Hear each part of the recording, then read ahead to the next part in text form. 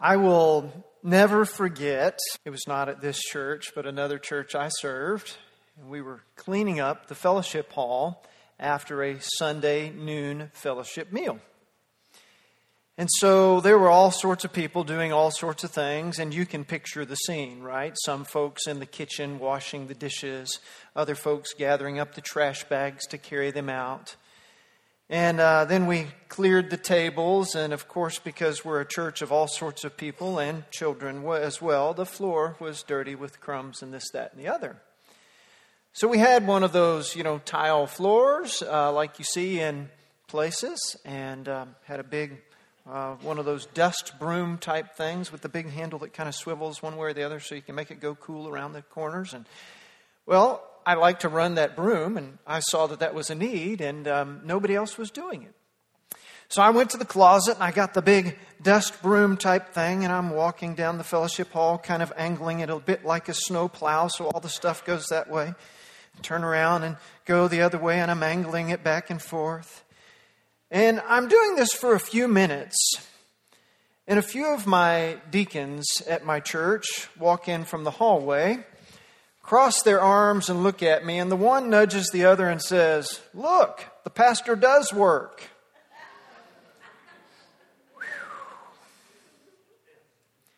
It was also Pastor Appreciation Sunday. I tell you what, friends, it was hard to feel like I belonged right then. And you can imagine why, right? These are men who were supposed to love me and support me, as we studied in last week's sermon when we talked about leadership in the New Testament church, and they just cut my legs right out from under me. And frankly, based on the man who made that comment, I don't think he was joking. He didn't have a high opinion of pastors. That may have been something to do with the pastors that had served in the past, but I think it may have said more to him because, doggone it, I was trying to love that man and trying to pastor that man and trying to serve that church. But it just seemed like anything I did wasn't good enough for him. Now, I'm not telling you that story so you go, "Oh, poor Pastor Aaron." I'm telling you that story because I bet all of you at one time or another in your life as a member or an attender of a church have felt the same way, haven't you? Maybe we don't want you to raise your hands on this one. I don't know. Where you felt like either by something somebody said or did or by something they didn't say or didn't do, I'm not sure I belong here. I don't know if these people really love me, and well, I don't know if I'm committed enough or love them or love Jesus enough myself. And you had those questions and those concerns. And so when we come to the topic today in our Church 101 sermon series of membership, I want us to take it from a slightly different angle of how we can support one another. Now, granted, then the onus is going to be on me and the onus is on you as members of this church and regular attenders of this church that we need to do what God's Word says. And my hope is, as always, that it wouldn't just be you said, "Well, Pastor Aaron says that," but you will say, "The Bible says that." And it's not that you need to obey what the pastor says, but you need to obey what God's Word says. Now, before we get into our scriptures and our text, I've got to make a point to you in all honesty. You don't expect a pastor to lie to you, do you? I don't think so. Okay, I thought I would get more laughs out of that. Maybe you have expected a pastor to lie to you. Woo! If I'm that pastor, please come talk to me. If not, heaven forbid the pastor that has lied to you in the past. But when we consider membership in a church, I've got a confession to make for you. Okay, your ears should be perked up. Nowhere in the New Testament, according to my understanding or opinion, can you explicitly see where Scripture says you must be a member of a local church. I don't believe it's there. Not explicitly, anyhow. It does not say, "Thou shalt be a member of the Baptist church nearest by you." It's not in Scripture. It doesn't say Methodist, Catholic, or Lutheran, or anything like that either. But implicitly, throughout the New Testament, it is there again and again and again and again. If you read your New Testament, you know the first 4 books are the Gospels, the good news about Jesus. Then you get the story of Acts, the Acts of the Apostles. This is what these guys did to start this church that Jesus said, this is what I'm going to leave earth. You know, I'm here, there's just one Jesus, and there's these 12 disciples who became apostles, and then you guys, we're going to multiply this movement, make churches all over the known world at that time. And then you see that church planting movement growing and exploding across the Roman world at that time. And then the epistles, the letters that follow, Romans, 1st and 2nd Corinthians, Galatians, Ephesians, Philippians, Colossians, and all those others that have some weird names, and some of them have common names, Timothy and Titus, you know. They're letters that Paul wrote to pastors or leaders of churches to say, hey, here's what may be going wrong in your church. Here's how I would tell you to fix it. And he wrote it as an inspired word of God. So you hear a lot of sermons, as you will today, from the New Testament and from the epistles that say, this is what we're supposed to believe, here's what we're supposed to be, and here's what we're supposed to do. And you're going to hear some of that today from the epistles, because that's why Paul wrote those books, to explain to us this is our calling, our duty, and believers in Jesus and members of the church. But let me come back to my point that you don't see explicit commands to be a member of a church. It's theology by implication. It's implied. Now, before you get too worried about that, you need to think about the fact that we've done theology by implication since the very beginning of the church.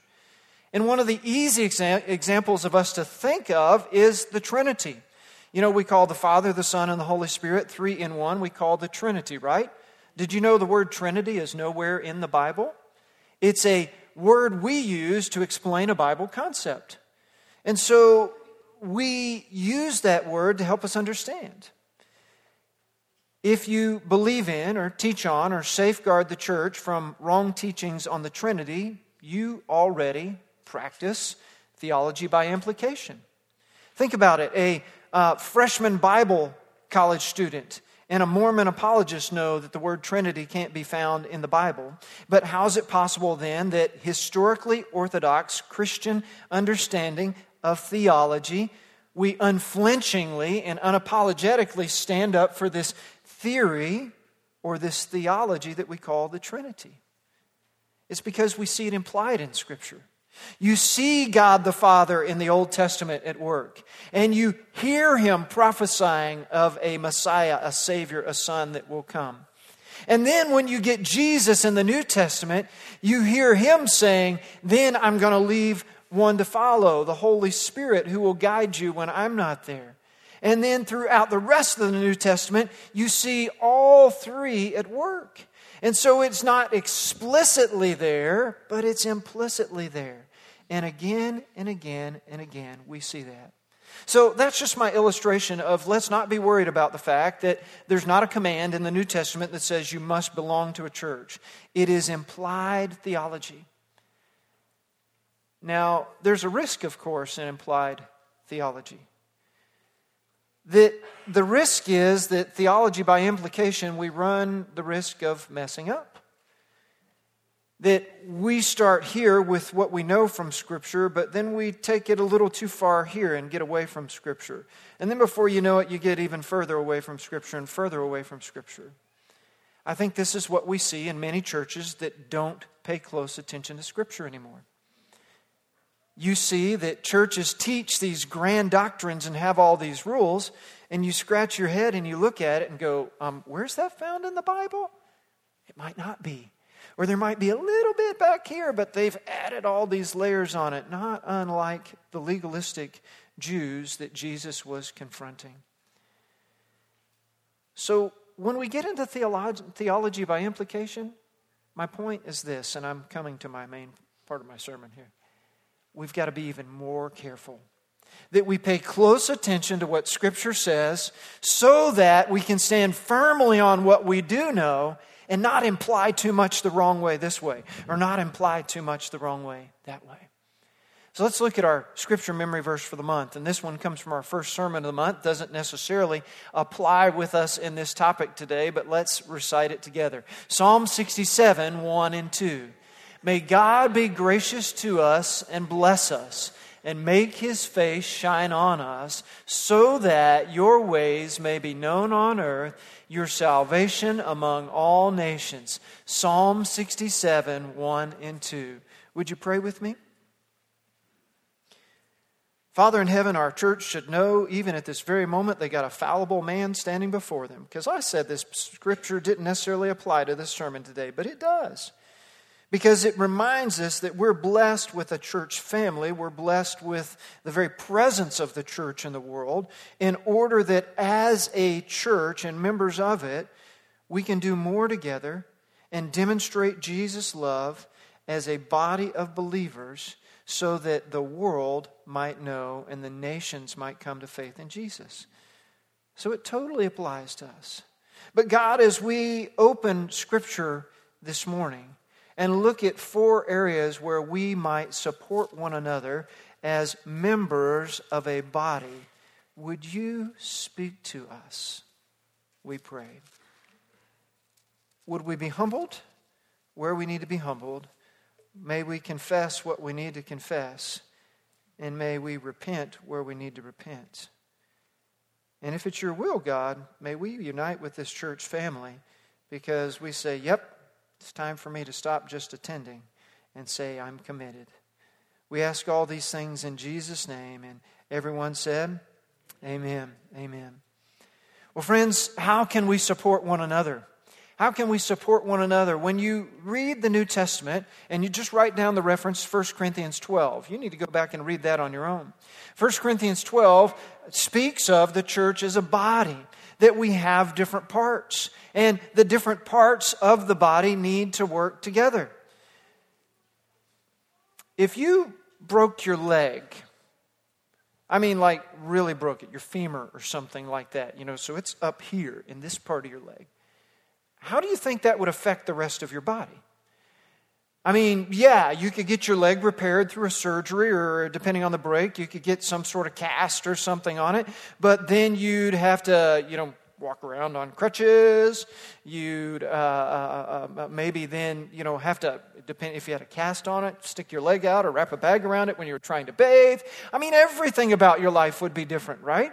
You couldn't move as fast as you wanted. You couldn't do things when you wanted. And when you got done, you're going to find your muscle is atrophied, and you're going to have to go to some therapy and do lots of exercises, and maybe even make it hurt a little bit in order to get your strength back. That if one part of the body is hurt, it affects all the body. Why don't we carry that analogy that way when it comes to one another as believers in Jesus? Let's look at our point here. Your first point on your outline is sin. Sin. We should support one another not to sin, but because we are sinners, and that what your blanks are, that we live in the name of Jesus. Because as believers in Jesus, if you've trusted Christ Jesus as your personal Savior and Lord, you are a Christ follower, a Christian, a believer, you bear His name. When you sin, it's a big deal. Because then anybody who's looking who doesn't know Him goes, there it is. One of those people that says they're a Christian, they did it again. Why would I ever believe a thing that guy says? Big liar. They don't admit the fact that they're an even bigger liar, or just as big. But they're judging the name of Jesus and His church by you, by me, because we are sinners. And when it comes to sin, friends, we have a responsibility as a church to one another. If you haven't already opened your Bibles to Matthew chapter 18, please do so. Matthew chapter 18, verse 15 and following. Now, this is a specific instance of Jesus teaching. I told you most of our scriptures this morning would come from the Apostle Paul, from the epistles. But here we have Jesus telling us. He says, if your brother sins against you, now, you have to think about what that would mean. So, brother, a believer in Jesus as well, and sinning against you specifically, or against you as a collective, a body, the church, certainly can be applied that way. Go and show him his fault just between the two of you. So, what Jesus is teaching is when you see someone in sin, specifically when they sin against you or the church, what should you do? You don't put it on Facebook. You don't call up somebody else. When you see that someone sinned, you speak to that someone. Now, what happens here is most people, but Pastor, I don't want to speak to that someone. Well, either it's not that big of a sin, or you're being disobedient now because you don't want to do what God's convicted you of. So which is it? If he listens to you, you have won your brother over. So hopefully, right then and there, your brother would respond with humility. Keep in mind, this applies to sisters as well. And would say, yes, I've sinned. Thank you for kindly, lovingly confronting me. Would you help hold me accountable so I won't do that anymore? But if he will not listen to you, which many times may happen, take one or two others along so that every matter may be established by the testimony of 2 or 3 witnesses.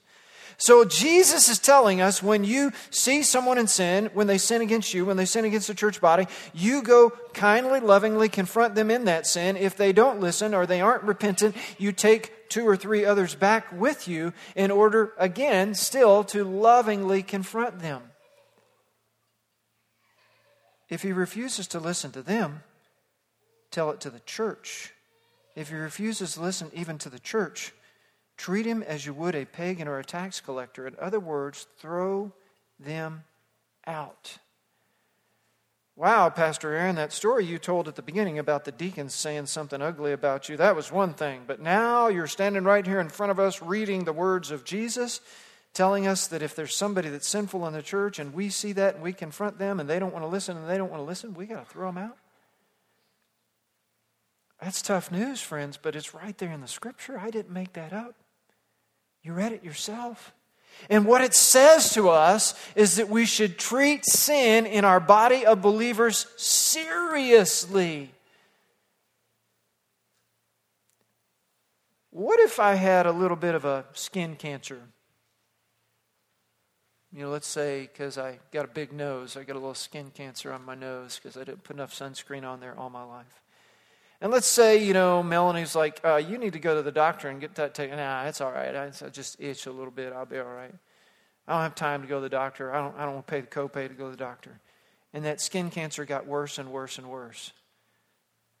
All kinds of terrible things could happen to me because I didn't take care of it when it was small. Same sort of things happen in the church family when we see something of our brothers and sisters and we don't address it and we don't kindly and lovingly seek to confront sin. Now, let's come over to 2 Thessalonians. So that's towards the back of your New Testament there. So further back to the right in your Bible. Yep. And you're going to get to 2 Thessalonians. In 2 Thessalonians chapter 3,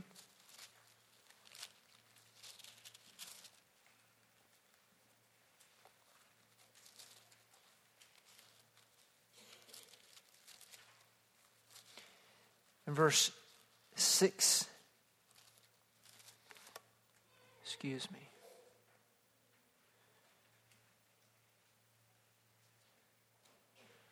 I've got to get my notes working right here. Well, it doesn't always work the way you want it to. 2 Thessalonians chapter 3, verse 6 and following. It says, "Now we command you, brethren, in the name of our Lord Jesus Christ, that you may keep away from every brother who leads an unruly life, and not according to the tradition which you received from us." Now I'm reading from NASB here. "For you yourselves know how you ought to follow our example, because we did not act in an undisciplined manner among you, nor did we eat anyone's bread without paying for it, but with labor and hardship kept working night and day, so that we would not be a burden to you. Not because we do not have the right to do this, but in order to offer ourselves as a model for you, so that you would follow our examples." So Paul is instructing the church at Thessalonica on how they ought to behave. We ought to be wary of a brother or sister in Christ who's in sin. We ought to take care of ourselves, lest we're a burden for anyone else. And so let's go on, verse 11. "For we hear that some among you are leading a life, an undisciplined life, doing no work at all, but acting like busybodies, gossips, in other people's business. Now such person we command and exhort in the Lord Jesus Christ to work in a quiet fashion and to eat their own bread. But as for you, brethren, do not grow weary in doing good." Don't be up in other people's business. Take care of yourself is what Paul is saying. And don't grow weary in doing good. He says in verse 14, if anyone does not obey our instruction in this letter, take special note of that person and do not associate with him, that he will be put to shame. Yet, do not regard him as an enemy, but admonish him as a brother. Paul's telling us there, we've got to take sin in our body of believers as seriously, yet we need to lovingly admonish that person to come back to the body, to reject their sinfulness. So your question is, why should I watch out for other believers? Why should I watch out for other believers? I think your answer would be because it's my responsibility. We're a body. We all belong together. And what affects one part of the body should affect other parts of the body. So then you have to ask the question, how should I watch out for other believers? Well, it's implied then that you need to know other believers, that you need to be in a relationship with them, that you know them well enough. Now, our church, as big as ours, we're too big for everybody to know everybody. There's people here that you probably know their face, but you don't know their name. And I'm like, hey, that's okay. But part of me wants to say, just go up and introduce yourself, okay? But maybe we're not all extroverted, and that might freak you out.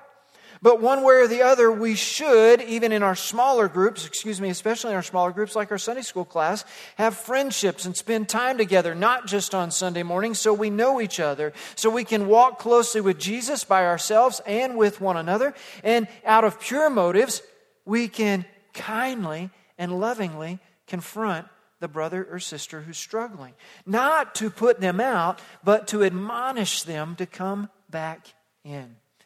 That's our role. And that's why sin in the body is important to confront. Let's look at number 2 on your outline. Number 2 is suffering. Suffering. We share life together in Jesus. Some of you might want to add a modifier word in there. You might want to say, Pastor Aaron, shouldn't that say we should share life together in Jesus? I'm assuming we're already doing the right thing, right? We share life together in Jesus. That we've gotten past the should, that we're actually doing it. But if you want to put a should in there, it reminds you then of your need to do it. So turn back to Galatians. Galatians chapter 6, and we're going to have 2 scriptures here from Galatians, this one and one later in the sermon. Galatians chapter 6 and verse 2. Carry each other's burdens, and in this way you will fulfill the law of Christ. What in the world does he mean there? The law of Christ and giving yourself for others. Being otherish. Remember, being otherish is God-powered, it's other-focused, and it's self-sacrificing. It's spending yourself on behalf of others. That's Jesus' love. That's the law of Christ. That's why He died on a cross for us. And that's why Paul instructs us to bear or carry each other's burdens and fulfill the law of Christ. When we see someone suffering, what do we do about it? Well, it depends on the person and depends on how well we know them. We're Baptists, so if somebody passes away or they're in the hospital or have a surgery and come back and they can't do everything they can, we set up meals for them, don't we? And, we take meals over casseroles, typically, or any other thing, depending on how fancy you are and how much time. Or maybe you go to the store and buy it if that's what's best for you. But one way or the other, we provide food for one another. But, for me, I don't think it's about the food, isn't it? It's about the expression of the relationship. It's about me saying to you in a tangible way, even with a dish of food for you to eat for dinner, that I love you and I'm praying for you. And I hadn't forgot about you. And I spent my time or my money on this to remind you that we're part of the body and we belong together. That we bear one another's burdens even in times of suffering. But friends, I want to say and remind us that it doesn't need to end with the meal. And it doesn't need to end with a funeral service or when the person gets out of the hospital. but we need to continue in our seeking to love and express love to one another. Now, turn a few pages to your left to 2 Corinthians chapter 1. 2 Corinthians chapter 1, verse 3 through 7. Paul writes to the church there at Corinth, "Praise be to the God and Father of our Lord Jesus Christ, the Father of compassion and the God of all comfort, who comforts us in all our troubles, so that," you know I love the "so that," we can comfort those in any trouble with the comfort we ourselves have received from God. Friends, God's the ultimate recycler. Nothing goes to waste in His economy. Do you know that part of the usefulness, maybe even the purpose of the suffering and the trials you have experienced is that you can bring God glory when you're in it, but more so, you then can come alongside another in their suffering because you've been there. You know that hurt, you know that pain, you know that anxiety, and you might bring further glory to God by comforting them with the comfort you have received. Go on in verse 6. If we are distressed, it is for your comfort and salvation. If we are comforted, it is for your comfort, which produces in you patient endurance of the same suffering we suffer. And our hope for you is firm, because we know that just as you share in our sufferings, so also you share in our comforts. God put us together to share our sufferings together. So let's ask our application question. When is the last time I was better together? If you ask yourself, when is the last time I was better together? That's a phrase I use around here a lot. It's kind of cliche, sounds a little trite, but it's not. It means a whole lot to me. And I love the examples I see from our church body when we do things together that we couldn't do on our own. Whether it's a committee meeting that somebody has just the right idea and somebody else adds to it something that's perfect and we go, yes, we're better together. Or whether it's something like huge like this day of resurrection, our Easter pageant, where we need everybody to do everything and even members from other churches to come in and help us out because we're better together. And in your life, when is the last time you could say you were better together? Give an example. In your work life, your personal life, your church life, hopefully you can say, yeah, I can see how my spouse and I complement one another. I can see how my children help out and fill in the needs of our family. I can see how coworkers do that. And I certainly can see how our church does that. All of us have these 5 unspoken questions of our church. One is, do I belong? Like my opening story begged us to think about. The second one is, does anyone want to know me? That extends that belonging of somebody coming to share interest and time in me. The third one is, am I needed? I.e., is there something I can do, a role for me to use my giftedness, not just sit on a pew, but can I do something where I feel fulfilled because God's made me for this? The fourth is, what's the advantage of joining? If I belong to this church, is it any different than just attending? What is that advantage, and is it worth it to me? And the fifth one is, what's required of my membership? Are they going to ask more of me because I'm a church member, or is it just kind of the same thing here? Suffering. We share life together. We ought to belong together, bear one another's burdens because we are better together. Let's move on to number 3 on your outline. Discouragement. We embrace brokenness in Jesus. Friends,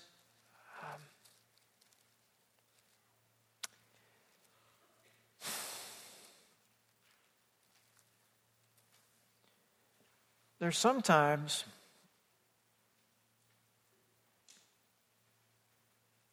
it's very difficult to love someone. And it may not be when they've hurt you that hurts, but when they are hurting, right? When somebody you love is hurting and you just wish you could change it. And they cry from a broken heart and you cry because you can't fix their broken heart. hallmark of believers in Jesus should be that because we are believers in Jesus, we embrace the brokenness of others. And we sit with them when they hurt. And even when we don't know what to say, and many times it's better that we don't say anything, but we are just there, and our presence communicates our love. And we embrace brokenness because Jesus did. There's a scripture, 1 Thessalonians 5:14. 1 Thessalonians 5:14, it's referenced there on your notes. It says, "And we urge you, brothers, warn those who are idle, encourage the timid, help the weak, be patient with everyone." There's more than just discouragement there and brokenness there. But it's this idea that folks that are down, folks that aren't going the right way, folks whose life has got them down, maybe anxious or depressed or set off by something, that we come alongside them. And we don't just let them sit and soak and sour, but that we seek to bring the hope and the peace and the joy and the wisdom of Jesus into the situation by our very presence. Come back over to Galatians chapter 6 again. Galatians chapter 6, verse 9 and 10. Galatians 6, verse 9 and 10 gives us another slice of this idea of embracing brokenness. It says, "Let us not become weary in doing good, for at the proper time we will reap a harvest if we do not give up. Therefore, as we have opportunity, let us do good to all people, especially to those who belong to the family of believers." Now, this passage of Scripture can be applied much more broadly than this idea of suffering and brokenness, but I want it to remind us that we are commanded here to do good to one another, especially the believers, the family of believers, other members of our church family. That when they are hurting, when they are discouraged and broken, that's when they should know our presence. So your question asks, what do I do when I see another struggling? What do I do when I see another struggling?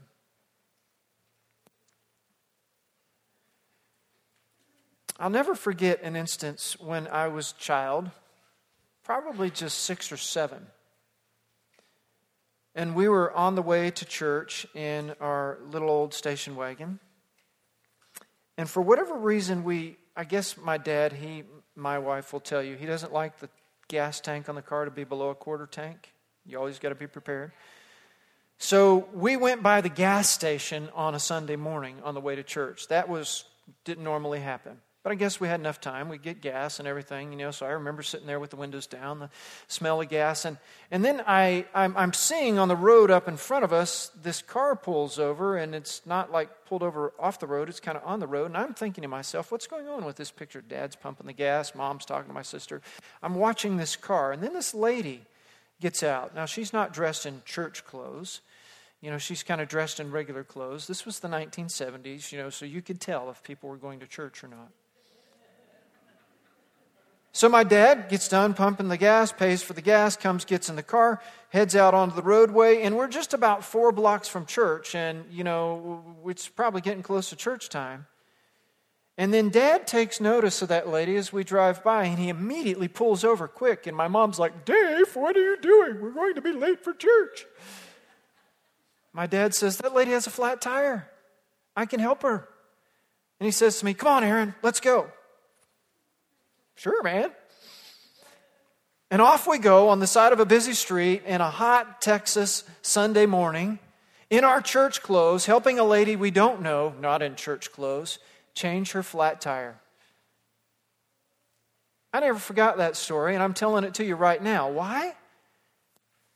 Because my dad helped somebody else who, I don't know if she could have changed the tire or not, but I guarantee you this, my dad changed it pretty quick.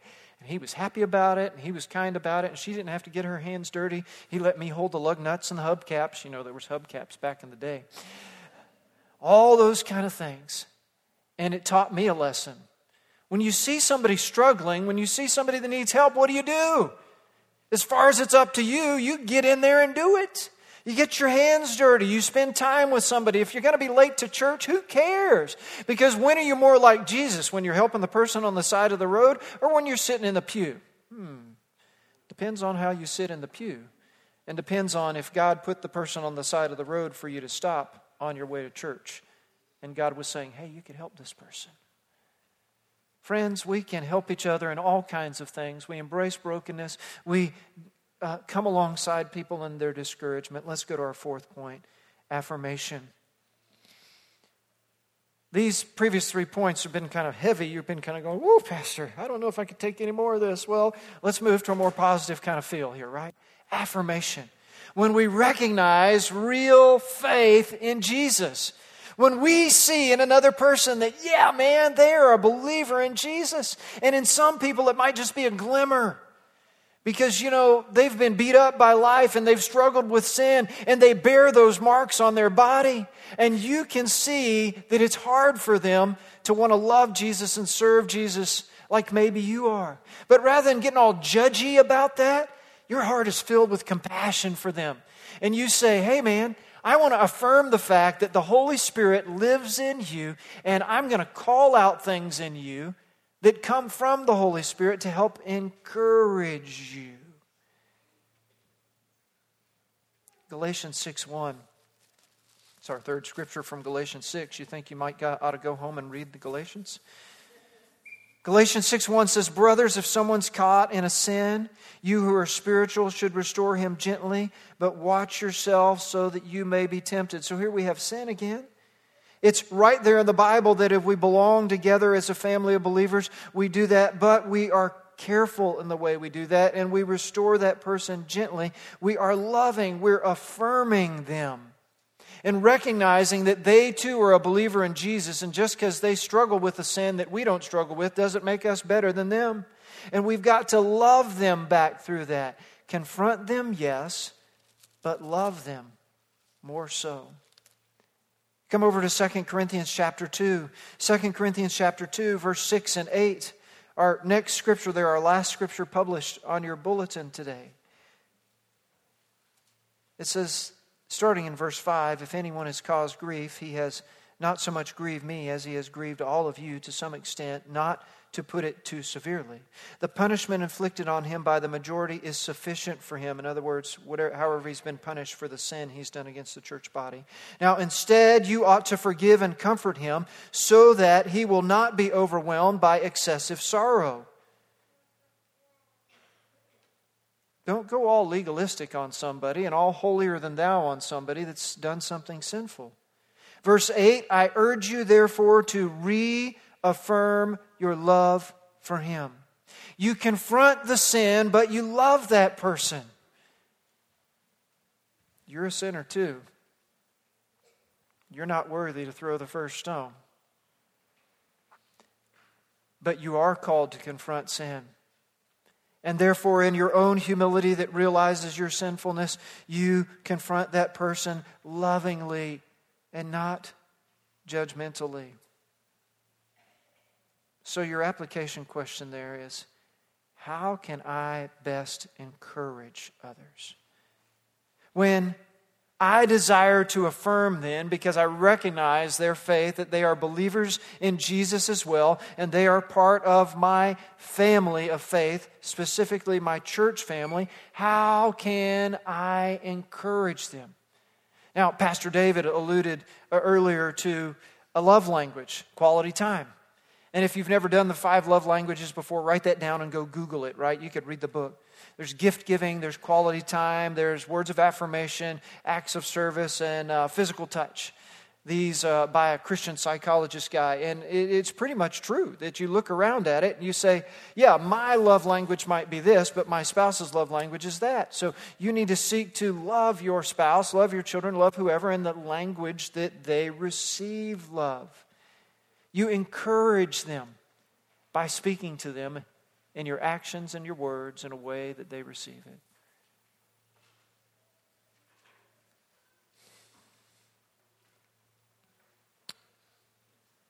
So, we've taken maybe an atypical look at what we should do and implied in it why we should do it as members of the church that are a body of believers together. And we need to address maybe one myth before we go. And that's that belonging to a local church is irrelevant. We've got to remind ourselves of our relevance in the membership of this local body of believers called Southview by addressing the low expectations that we've allowed ourselves to have. That folks don't actually matter because we treat them that way. And they are not actively involved because we don't seek to involve them. That all of us as believers in Jesus should seek out a church family to fit into, to belong to, because Jesus died for His people, the church. So should we not give ourselves willingly to the church and get over the myths of low expectations and low accountability and Sunday-only membership and robbing our church from giving the gift of ourselves? I mean, what are you going to be? A consumer and just sit here and listen on Sunday mornings? Or a contributor and use the giftedness God has given you in the 4 ways we talked about this morning and a whole lot more? And maybe what bothers you about church in general and our church in specific should be what amazes you. Think about this. We're a church of imperfect and sinful people. Can I get an amen? And you and I are one of them. Can I get a louder amen? But rather than despair about the fact that we're a church of messed up, sinful people, why don't we celebrate the fact that God has given us grace to save us from our sins, to keep us from falling into those sinful habits, and called us together that we might exercise grace and love to encourage one another from our sins to be more Christ-like? Community, belonging, loving one another is messy. It takes time and it hurts. Sharing your life with others is risky. But when you look at the New Testament church, how messed up they were, yet how they were called to love one another, I want to be a church like that. If you're going to follow Jesus, join His church. If you're going to love Jesus, love His church. If you're going to serve Jesus, serve His church. He's called us together as a church. We should support one another. Let's pray. God our Father, I thank You for our church, this local body of believers called Southview. And that some of us, we know we belong here. Others of us, we're questioning whether we belong here.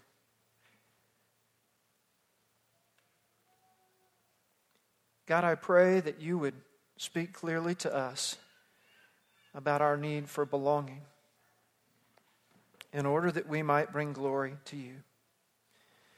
I pray that as You've convicted us through this sermon about our behavior in relation to one another, that we wouldn't continue in our disobedience or sinfulness, but that we would confess and repent and behave differently in the future because of what we've understood by the conviction of Your Holy Spirit today. That even today we would reach out to others. Even today we would affirm others. Even today we would seek to extend grace and love to others. Father, we certainly pray if there's anyone here this morning who's never trusted Jesus as their Savior, that they would make that decision as a prerequisite for being a member of a church. They need to be a member of the body of Christ and believe in Him. If there's anyone here today that knows that, yeah, I need to join Southview and say, I am going to be a member of this place, and I am going to be a contributor to God's glory through this place, would they do that today? Whatever you've called us to, as we sing now, Father, would we be obedient? In Jesus' name, amen.